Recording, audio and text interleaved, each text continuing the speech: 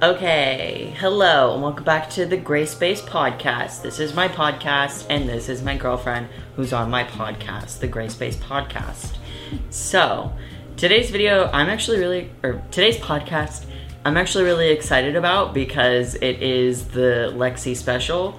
Because Lexi is a teacher, or this is her first year teaching. She's been doing TAing for like a few months, so she has the experience, but she's starting her actual working job, and so it's just very cool to hear about like the behind the scenes of teaching. And so we like wanted to make this episode, and so now we're finally doing it. And I'm looking down because I asked on my Instagram, I think yesterday or the day before, if anybody had any questions for, you know, the behind the scenes of teaching. And there are a lot of questions. A lot. So, if you want to give a little introduction of like what you do while I find some questions. Yeah. Okay. So I'm gonna keep it pretty vague to start because obviously confidentiality. But I work in special education. I just finished my student teaching this spring, graduated in May, and jumped right into the deep end. So I'll be teaching my own caseload of kids in fall. So I'm really excited. I think that's basically it. I did my student teaching in theater, and that's where I got my first certification, and then I got certified by exam for the subject of special ed. What made you want to go into teaching, and what keeps you in the field? That's a good one. Yeah, so growing up, I would say my teachers were my, basically entire support system. I had not a whole lot of friends growing up. It was kind of rough in school for me socially, and then I also kind of had a rough life at home, and so it was really my teachers who saw the things in me that I did not, the good things. So I would say it's probably the teachers that did so much for me that inspired me to go into teaching.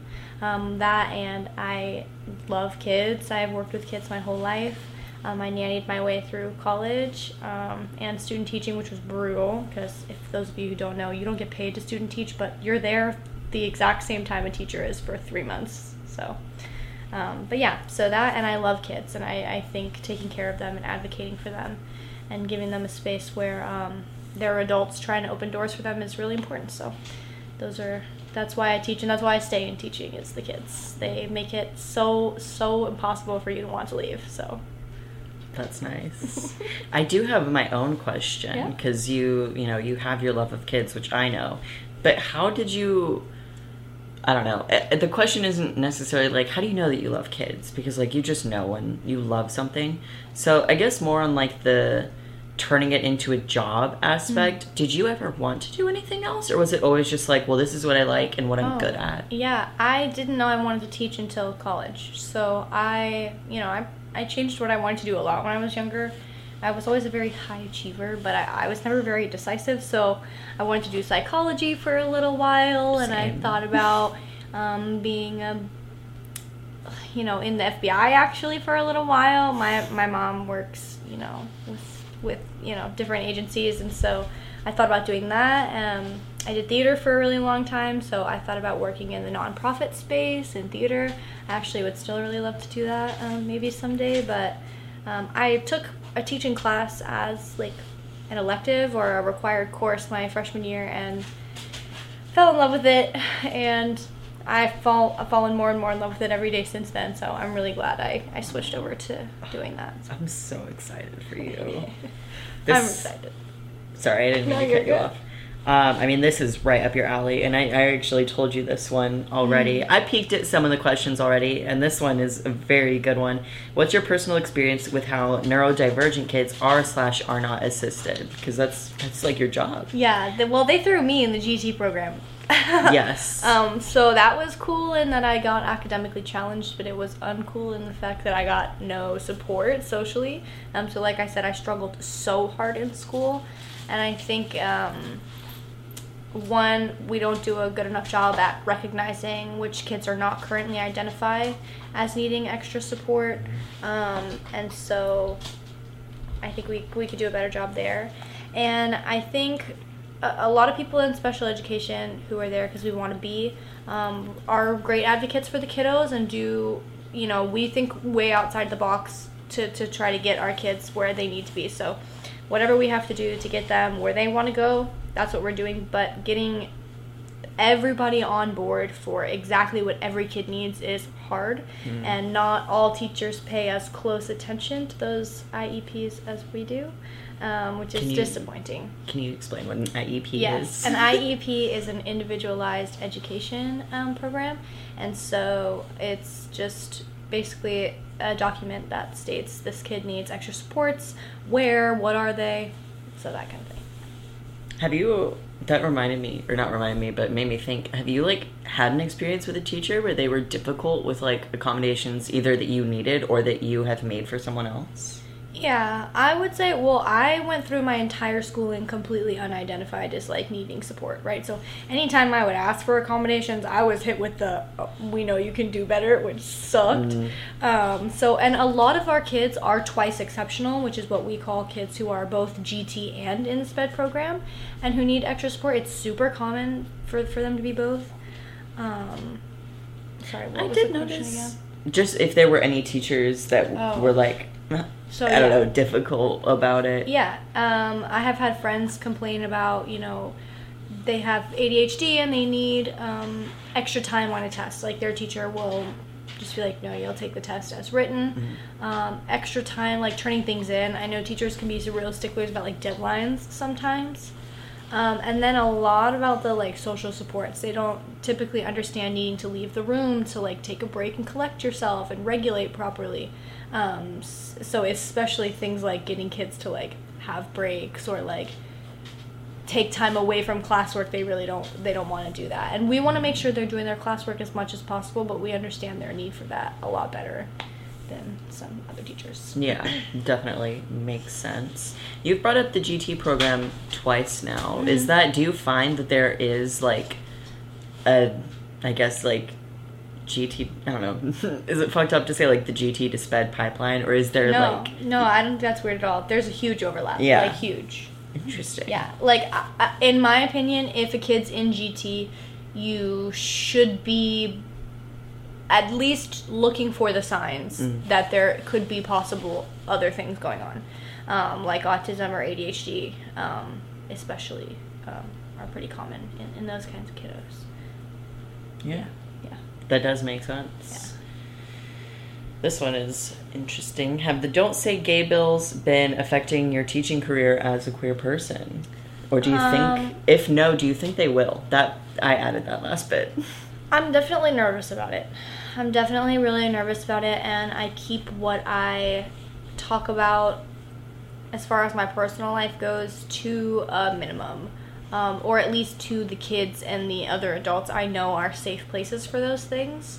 Because when you teach, it's not that it's foolproof to know which of your kids is likely also a part of the queer community, but you can kind of spot it, or they'll tell you and talk about it. So with those kids and with the other adults that I know are safe and comfortable, not so much, but definitely I'm conscious of it, and I am definitely worried about how it will continue to possibly get worse. Yeah. Yeah.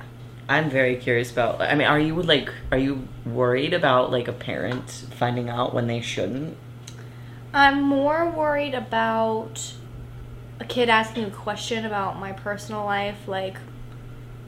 They love to ask, do you have a boyfriend? Especially when you're teaching middle school, they love that question. It's so funny. But I don't have a boyfriend. I have a girlfriend. Thank God. Eventually I'll have a wife. Thank God. You're talking about me, right? Of course. Yes. So I don't want to lie to my students. I don't want to have to keep the truth from my students, especially when it's not harming them. And so I'm worried a student will ask a question and I'll answer it in an honest and neutral way, and that it will just be not okay that I talk about it, if that makes sense. Like, whether it be from a parent or another faculty, like, somebody will be like, oh, she shouldn't be talking about this with the kids. Like, it's fine that she is this way, right? I'm not worried about them necessarily finding out that I have a girlfriend, but I'm worried about the policing of what I am and am not allowed to talk about and share with the kids. Yeah. So, yeah. Obviously, in a neutral and age-appropriate way. Like, I can't stress enough, like... Yeah, especially with fucking... I'm not talking the stuff. details of my life with the kiddo, right? But if they ask, like, what did you do this weekend? And I went to the lake with my girlfriend, you know, like, you know, you say those kinds of things, and people would say, oh, you know, went shopping with my husband, and wouldn't think another thing about it. But for me, it's something that I'm conscious of. Anyways. Would you recommend it as a career? I would say if you have the heart for teaching and the drive to do it, absolutely. I think that, you know... I think we need teachers that want to do it. Yeah. So please, if that's you, yes. If you're on the fence about it because of what you've heard about the profession and the pay of the profession, I will say I do understand that, and those things are probably not going to change very quickly or anytime soon. But, you know, in my opinion, you don't really become a teacher for the pay, right? Yeah. It's kind of something that you just kind of are like, okay, this is part of it, and we just have to, like, and move past it. So, like, I don't live a super luxurious life. I live very small, so teaching for me is going to be a fine salary. Like, I'm not worried about it. But other than that, I would recommend it. I think kids are wonderful, and I think they teach you a lot all the time, so. Yeah. That's a good, like, segue about kids teaching you, because someone asked if they've ever made you cry. Oh my gosh, all the time. Good and bad. Oh my god, can you tell a good and a bad story? Well, I've only cried once for a bad reason, and I don't know if I want to talk about that one. It's just, that was... Can you whisper it? Well, I told you about it. It was with,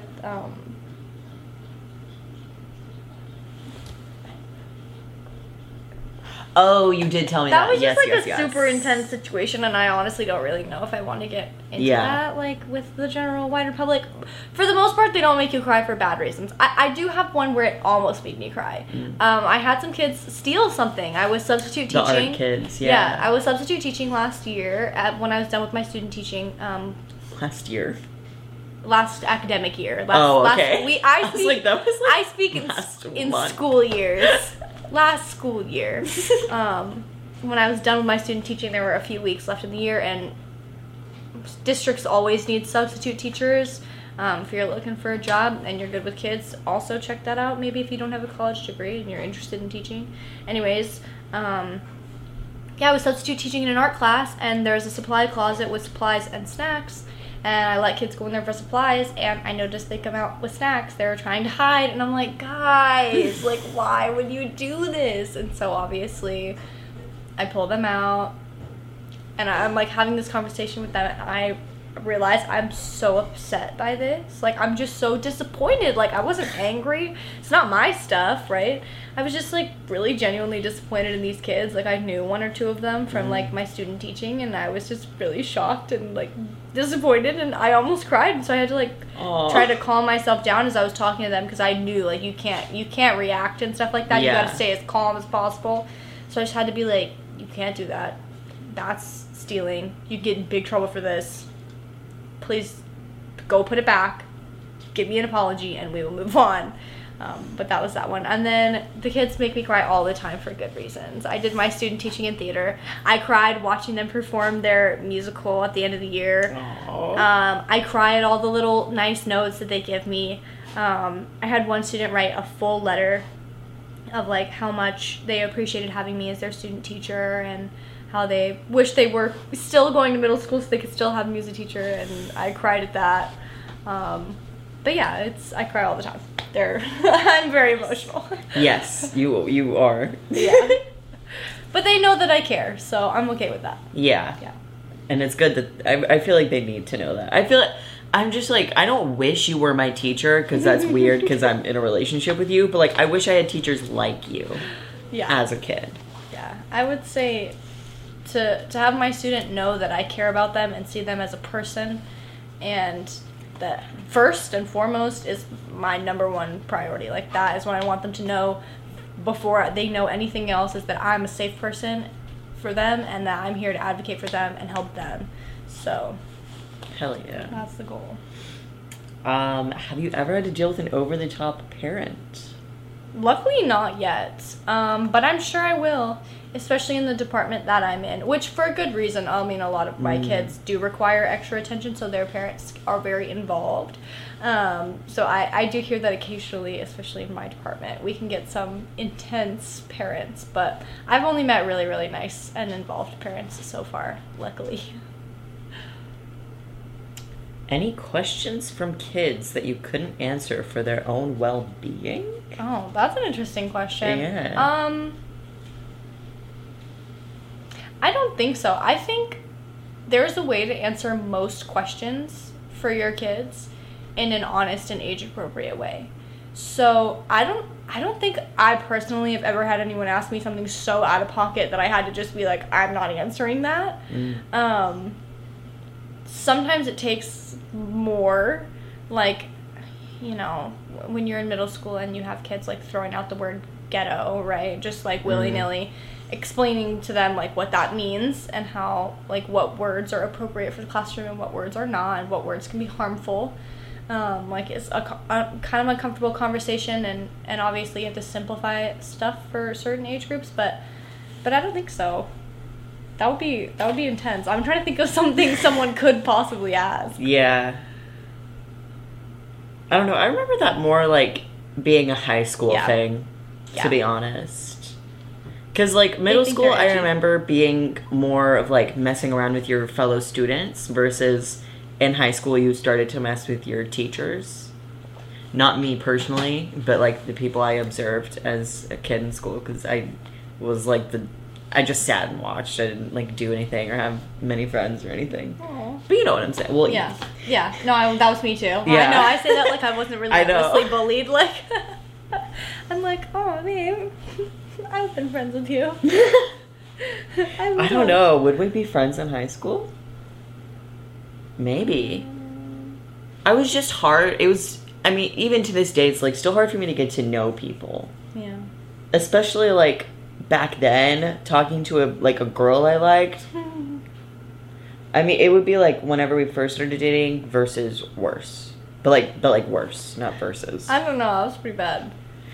I don't think so. I think we were both definitely, at least nervous. The first time we met, we were awkward. But yeah. I think our second date, I'm better now at, like, thinking of, like, things to, I don't know. Talk about. Yeah. I just don't like small talk. But I'm also, like, I don't know. I can't just randomly start talking to this girl about random things. I get it. Ooh, what is it like being a young teacher working with more experienced teachers? I love it. I would say 8 out of 10 times they're going to be your best friend and biggest help. Aw. If you can find an experienced teacher that you like and look up to and who's willing to, like, help you and talk to you about stuff, they will be your biggest resource. Like, my mentor teachers during my student teacher program, and I say teachers because I technically had one, but there were 2 theater teachers that I worked with pretty closely, and they were, like, legitimate angels to my life and just made my life a lot easier. First year teaching is notoriously brutal and exhausting, and so I can, if they can help you, take all the help you can get. But obviously there are some veteran teachers who are just like... Do they, like, look... Are they ageist? No. It's just that they have done what they do for a certain way for a very long time. Oh, that, like, you don't agree with it? And, yeah. And even if maybe, especially I'm with kids who need accommodation... What's something a teacher's done that you were like, don't like that? I don't know. I'm not a big fan of traditional testing. I don't love teachers who just lecture at their kids all day. You know, especially for neurodivergent kids, like, the lecture format specifically, Like, I get that they'll, like, stand and talk about the PowerPoint thing, and I think it's valuable sometimes. But for our kids who struggle with, like, attention or sitting still or, like, regulating when they're stationary, like, you know, they're really big about the sit down, face forward, don't move. They don't usually allow fidgets. They don't let the kid get up and move around. And so, like, not only are they in an environment that's, like, really not comfortable for them, but they're not even, like, being allowed any flexibility within that environment. And so that can kind of be rough sometimes to kind of work out between me and that other teacher for the student, but... Yeah. So, because you're in this, like, I don't know, specific position in teaching, are you ever going to have to, like, test your kids? And if yes, how would you do it? So I probably will do testing. A lot of 504 and IEP kids, which is any kid who requires any kind of accommodation, do like small group testing or like pull-out testing. So I'll likely do pull-out testing. We do have state tests we have to administer, and that's for everybody. But they take them accommodated. So they'll either have, you know, small groups, or they'll be allowed noise-canceling headphones, or extra, like, supports like a calculator or a graph, or, you know, all that kind of stuff. Word. I probably will have to test my kids. I'm not against a test, like, as a principal, but I don't love, you know, teachers who don't give their students other chances to show what they know. Yeah. It's interesting. We've talked about this a little bit before, because you say that, like, every day is different and it's always changing, which is interesting because on the student side, everything feels and is, like, the exact same.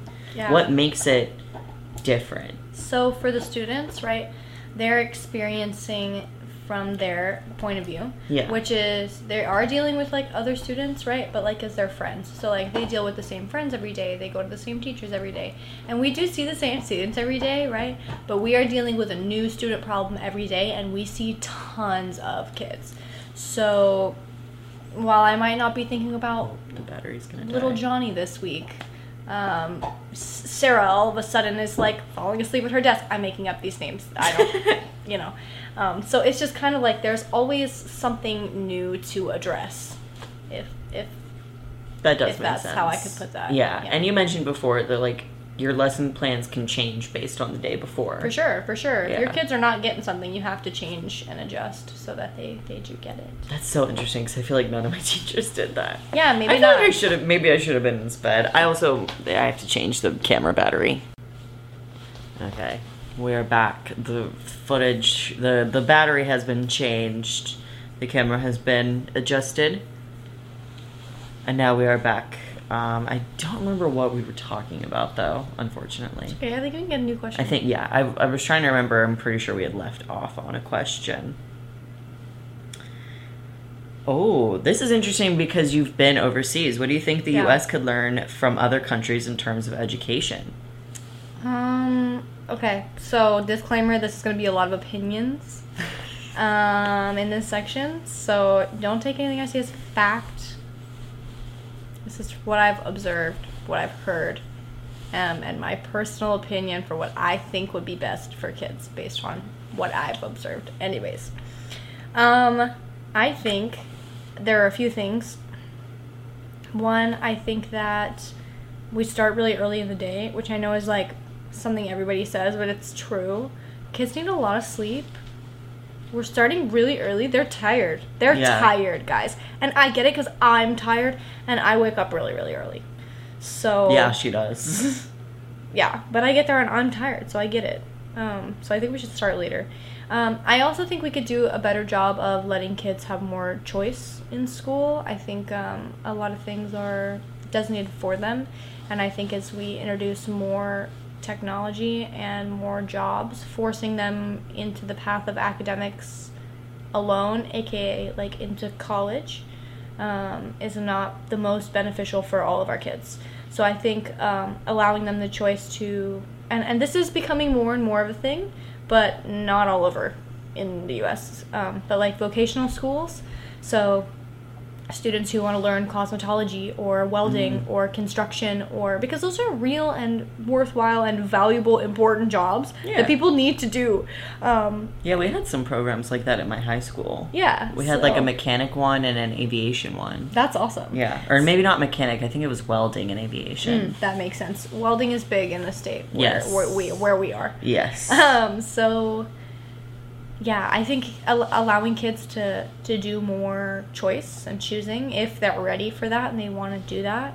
And then I think just in general, I don't know, I dislike that we push college so hard. And this is coming from someone who loved college, aced college, went to college by choice, thought about college since kindergarten. She's a genius. She got into Stanford. Okay, well, but anyways.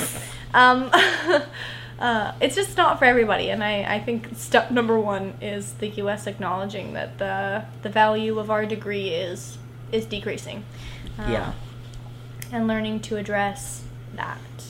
The other big way is by better supporting our kids who are falling through the cracks, whether that be because of their socioeconomic status.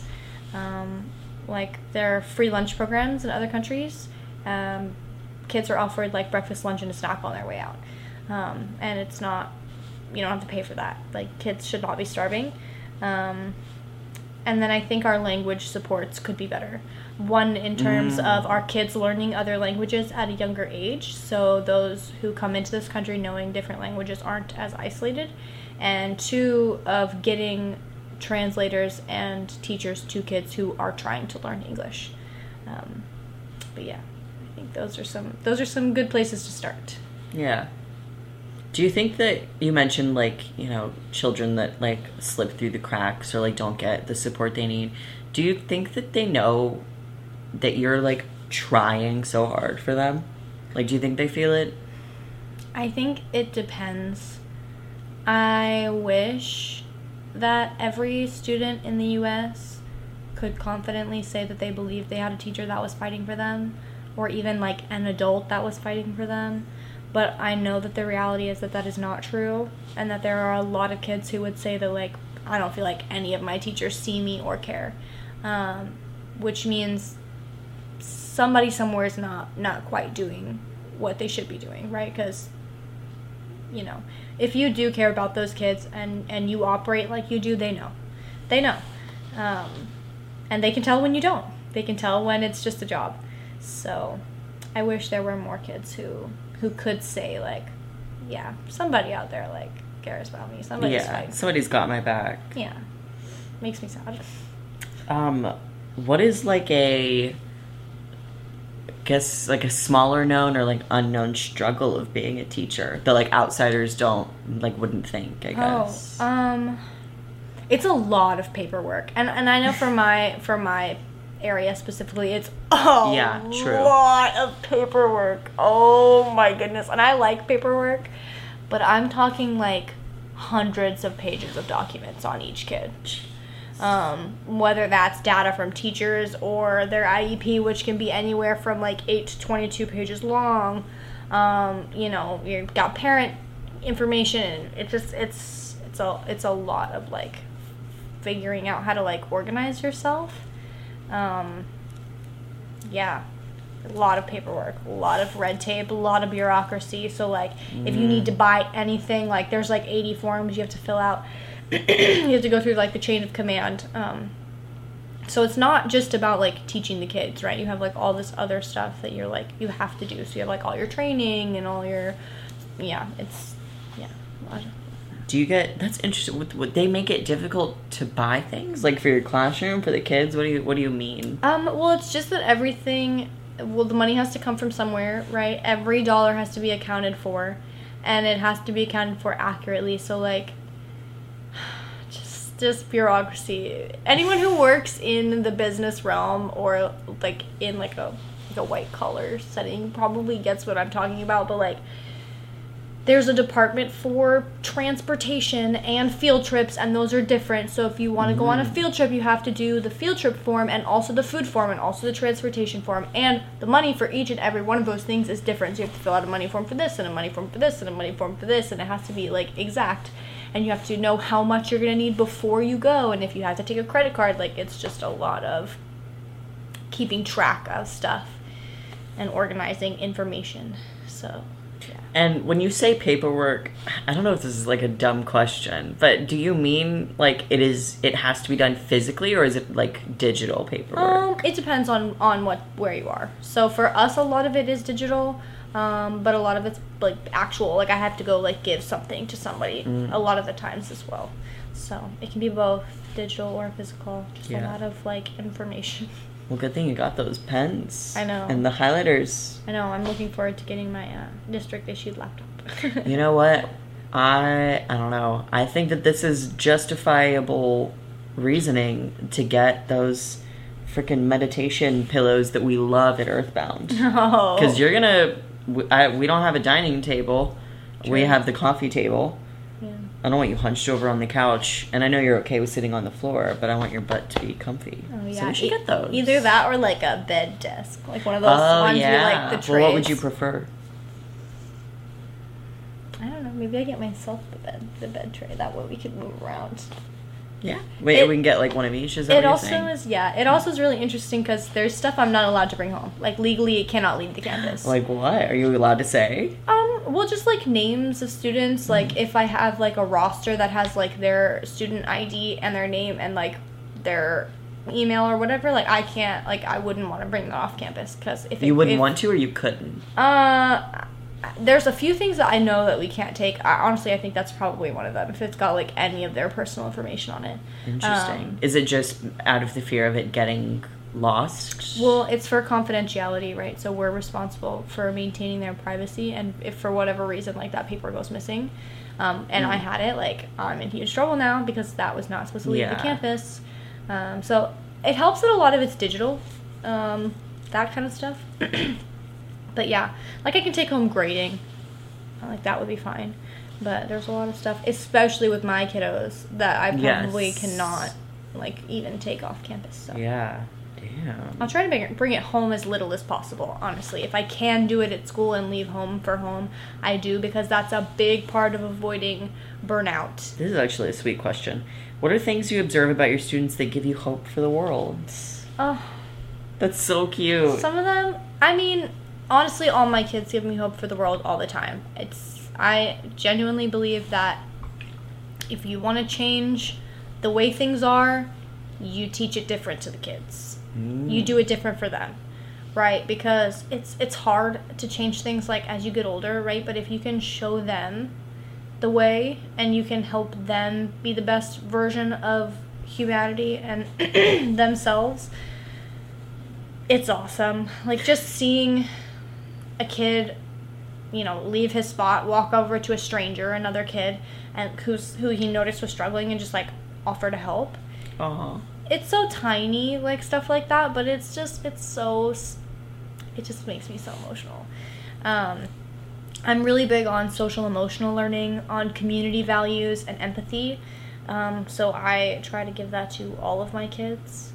But yeah, just seeing the way that they, like, seeing the way that they fight for each other and feel so strongly about, like, justice and the world and, like, kindness and joy.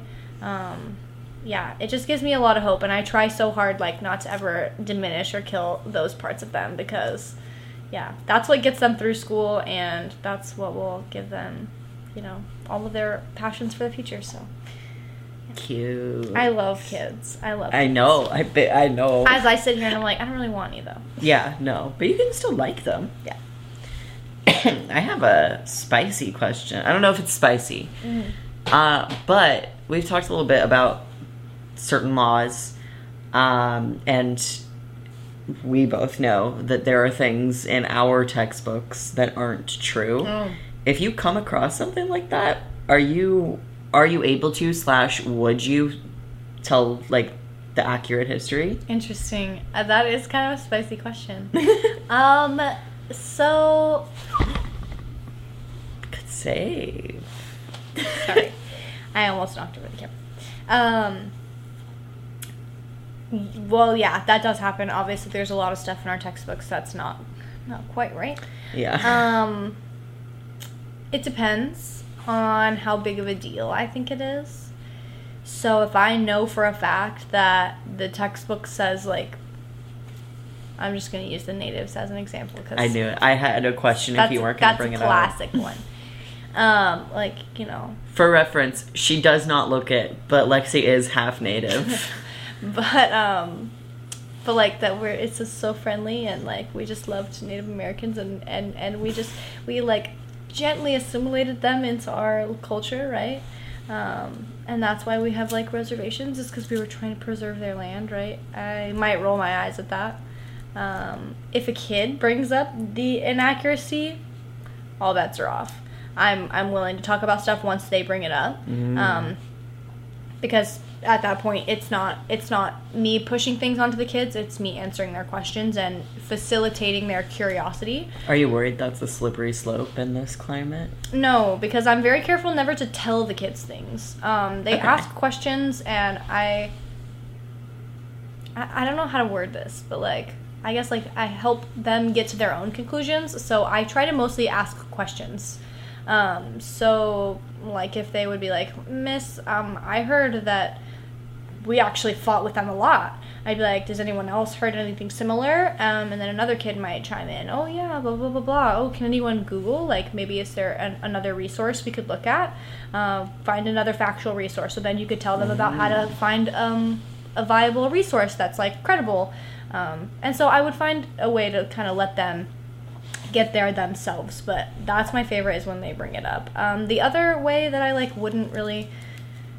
that I would kind of get around that is I would ignore it in the moment and let the textbook say what the textbook is going to say, and then I would design a lesson that lets the students understand and explore a different version or a different viewpoint of that material. So I might give them like an article written by a native about their great-great-grandma who told them about this time, right? And so rather than be like, this is wrong, I just try to present them with as many options as possible and encourage their questioning.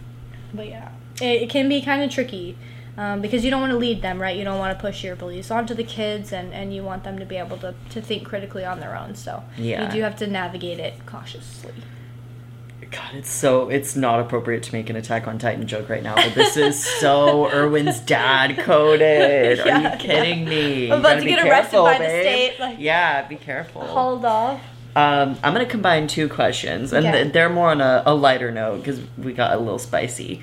I'm going to combine these two because they're similar. What do your students think of your outfits? Oh. And how do you dress, like, businessy without being boring? Yeah, those are both really fun questions. I love fashion and teaching. I was thinking about it today, actually, because I was looking around the room as we're doing, like, judging teacher orientation. No, I was just like, I wonder what they think about what I'm wearing right now, because I was the only person in, like, ruffles or a skirt or, like, you know, I mean, most people are in, like, pretty comfortable casual. We're, like, trucking around the stairs, right, because we, you know, had something going on with the floors today, so we had to walk a lot, and I was in my, like, chunky heels, and everyone was, like, out of breath, and I was like, but they're very comfortable. Okay, so when I'm getting dressed, I think about comfortability and, like, being able to move around without things happening I don't want to happen. So especially because I'm working with SPED kids, it's important that I can have my full range of motion, so I want to make sure I'm covered up properly enough. So that means if I'm wearing a shorter skirt, which normally that means, like, to my knees, I'm still wearing shorts underneath. You know, I'm not wearing anything that's low cut or really open. And then other than that, I'm pretty modest when I dress professionally. It's cold in the building, and, you know, I try to make sure I'm covered up. But other than that, I mean, it's really okay to have fun. I layer a lot. I like really fun textures or patterns. So I love a good, like, knit or crochet, ruffles. I gotta do that more so I can make stuff for you. I want to make us sweaters, dude.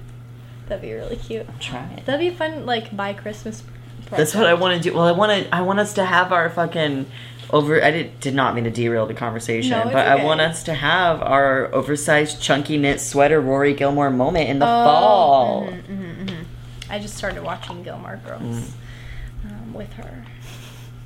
So, but yeah, And I like vintage stuff, so I look at a lot of vintage like inspiration. They were really good at being professional and businessy while still being like flamboyant and fun, especially if you check out the 60s, 70s, and 80s. Mm-hmm. They really loved their fun, funky business attire. But totally. Mixing and matching like fun and playful pieces with more traditional business pieces is also a really easy way to do that. So I might pair like a long, serious skirt with like a super funky top, to kind of like make sure those things, and the kids love it. They really do. It's awesome. I'm very grateful. Yeah. I originally was worried because most of my kids wear like, t-shirts and shorts or leggings, or some of them like to dress out. And I always notice and call them out for it when they do. I'm like, I see your outfit today, so cute. But they think it's funny. I get compliments on my outfits way more than I expect to from the younger ones. Aww. I'm always surprised. And at the pieces they choose to compliment too. Really? It's always stuff you would never expect. I want an example so bad. So like, I was wearing this combination one time. We were having Pride Week, and so it was our day to like wear rainbow or whatever. And I paired like this tighter knitted, not knitted, it was like, I don't know, maybe it is knit, like tank top with like kind of like a Shakespearean shirt underneath. So I had like the fancy sleeves, and it came out from under the bottom. Ooh. And it was like long, like it was like a longer shirt. I don't know. I just really didn't expect them to like that combo. Do you have a picture of that? I don't know if I do. I wish you did. I do have pictures of some of my outfits, though. But yeah, they always compliment me on the funniest things. The things that I would just be like, they're going to think this is so weird. They love it, which is always hilarious to me. I'm trying to find some good examples. I'm like, when does the summer start?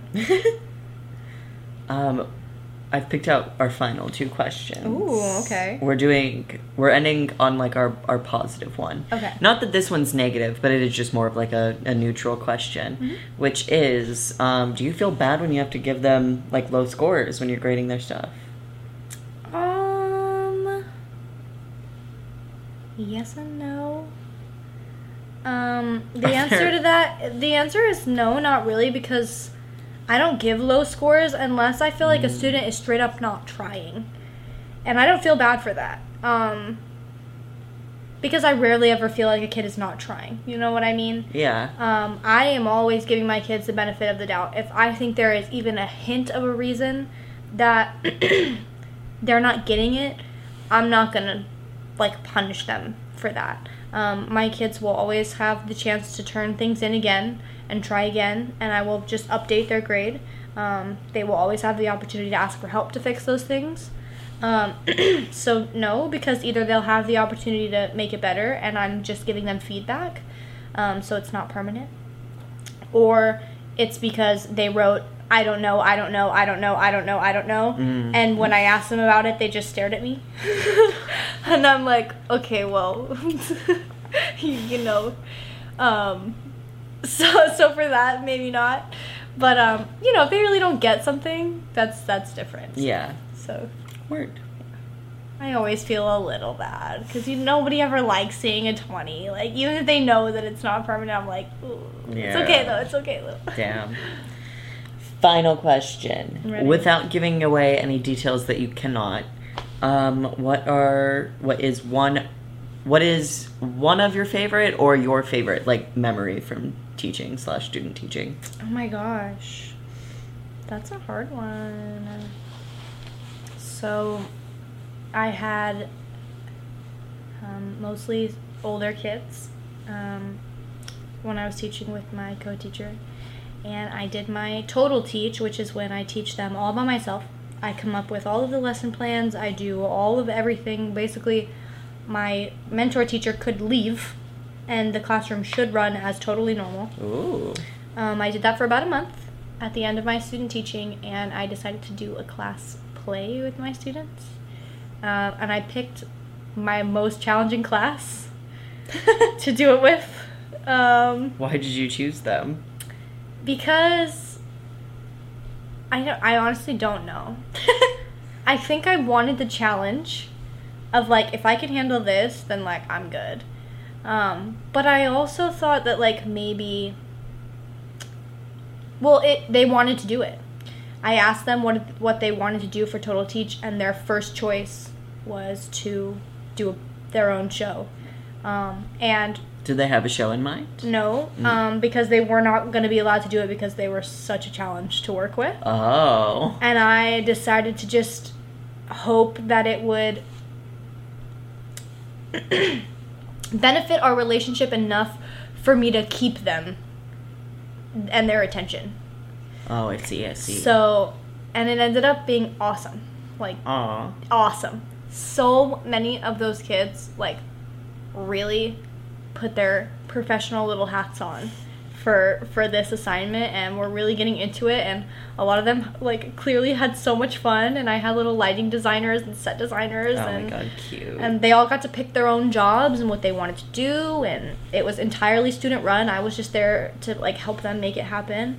And it was just so cool to see the end product and for them to be all excited and have their parents come to the school and watch, and Cute. For them to be like, can we get the video? My mom couldn't make it, you know.